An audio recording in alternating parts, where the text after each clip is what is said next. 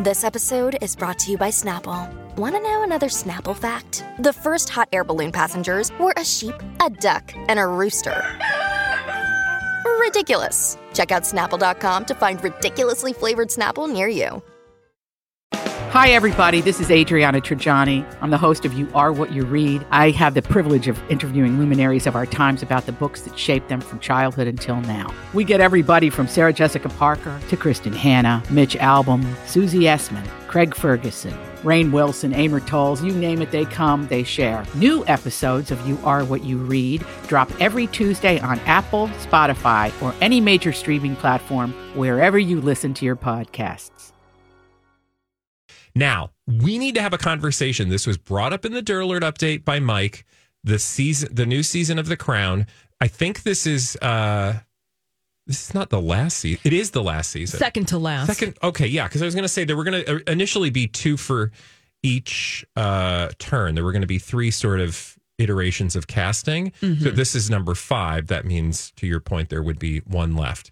We now know the trailer. We're getting real excited. But yesterday, Dame Judi Dench, actress extraordinaire, winner of Oscar, nominated several times for Best Actress and Best Supporting Actress, had some thoughts about the next season of The Crown. Netflix's award-winning fictional telling of the British royal family. Well, surely, Bradley, Dame Judi Dench, an illustrious member of the British Empire, has some positive thoughts about The Crown. I bet she's looking forward to it, huh?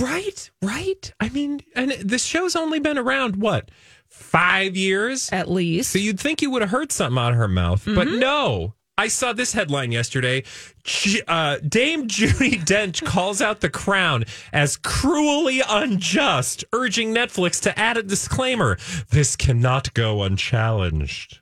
Excuse me? Dame Judi Dench thinks you're too dumb to understand that Netflix's award-winning drama series, again, having won awards for drama, is not true. Oh, Mike, can you hit the OG's eye roll, please? Or somebody here, help me out. Jeez. Thank you. Okay. I love Judi Dench. Some of my best friends are not Judi Dench, but they would be if she would allow it. I love Judi Dench. She's an amazingly talented actress. Yes. I mean, not just James Bond's, signature, one of James Bond's signature iconic characters. No, in fact, she's done so much more. She had that wonderful British Britcom series where she played the aging wife to this guy, and I don't even remember the name of the thing. It was so great. She's so good.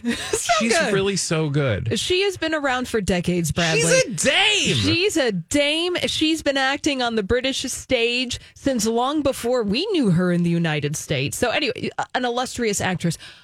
What's the beef? Come on, Okay, Judy. here's what she says. The closer the drama comes to our present times, the more freely it seems willing to blur the lines between historical accuracy and crude sensationalism. That wasn't British. It got weirdly Scottish at the end. But she then goes on to say in a letter that was published ahead of season 5's trailer and the season itself launching, that she thinks the royal family's most tumultuous years of the 90s are unfairly fictionalized for the audience, and that some American, she goes on to say, given some of the wounding suggestions apparently contained in the new series, also apparently, because she hasn't seen it, because it hasn't come out. I was going to say. Anyway, she goes on. Given some of the wounding suggestions apparently contained in the new series that King Charles plotted for his mother to abdicate, for example, or once suggested his mother's parenting was so deficient she might have deserved a jail sentence, this is both cruelly unjust to the individuals and damaging to the institution they represent. No one is a greater believer. This was my favorite. Ooh. No one is a greater believer in artistic freedom than I, but this cannot go unchallenged. What do you say, Hals?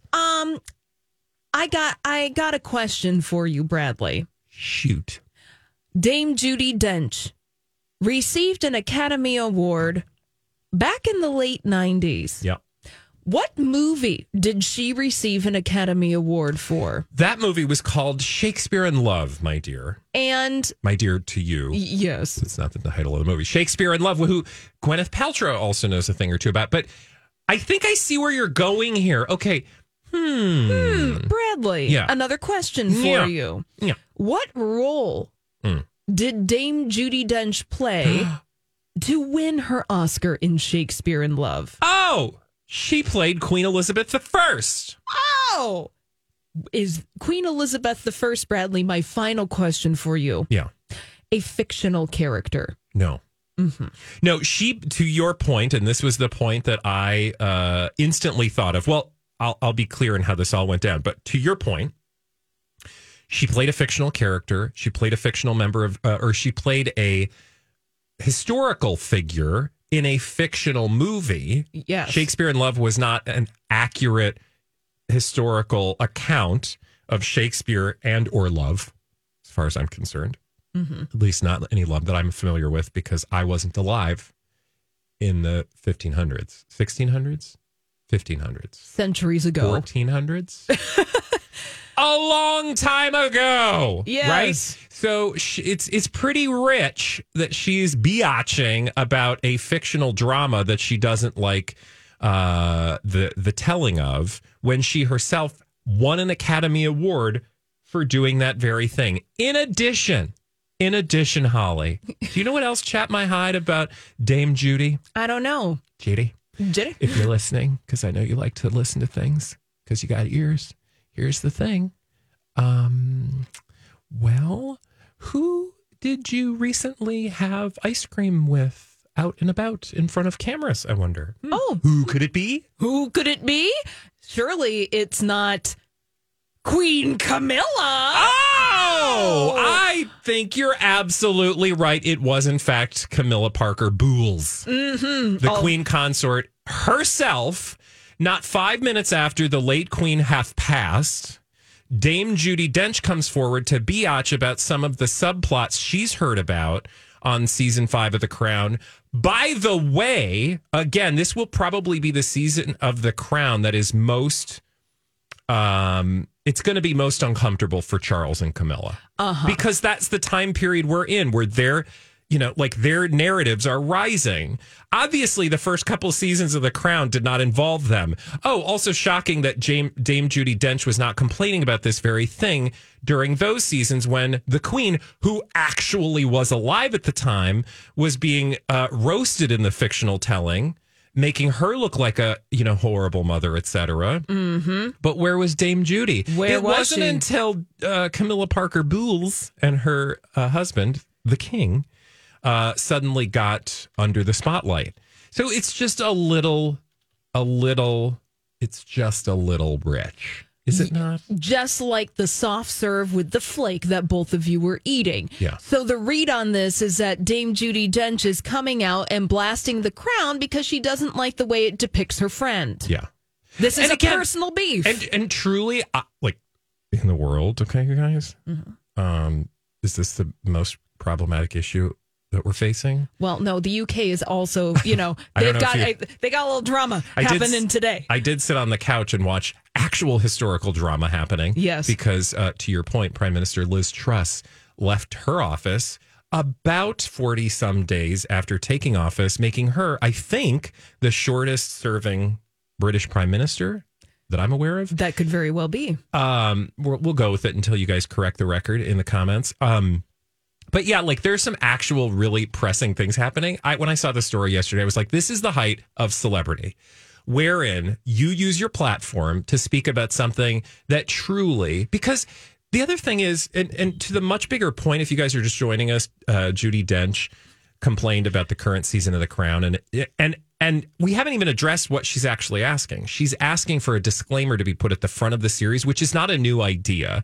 Several people throughout the history of the show have come forward and said that they're concerned that, people aren't going to understand this as fiction, as if, like, we're all dumb as a box of rocks when we turn up to Netflix and don't understand that a TV series isn't real. But they want a disclaimer that says something like, the things that are depicted here may or may not have happened.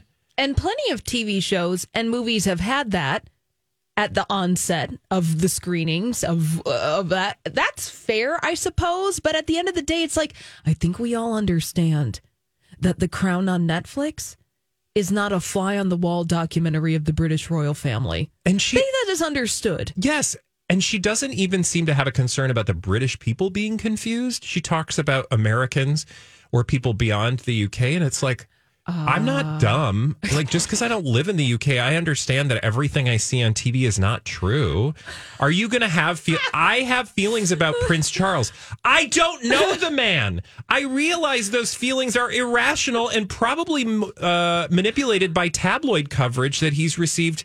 And that's one of the beauties, I think, of The Crown and what this series has meant, is it's a reframing.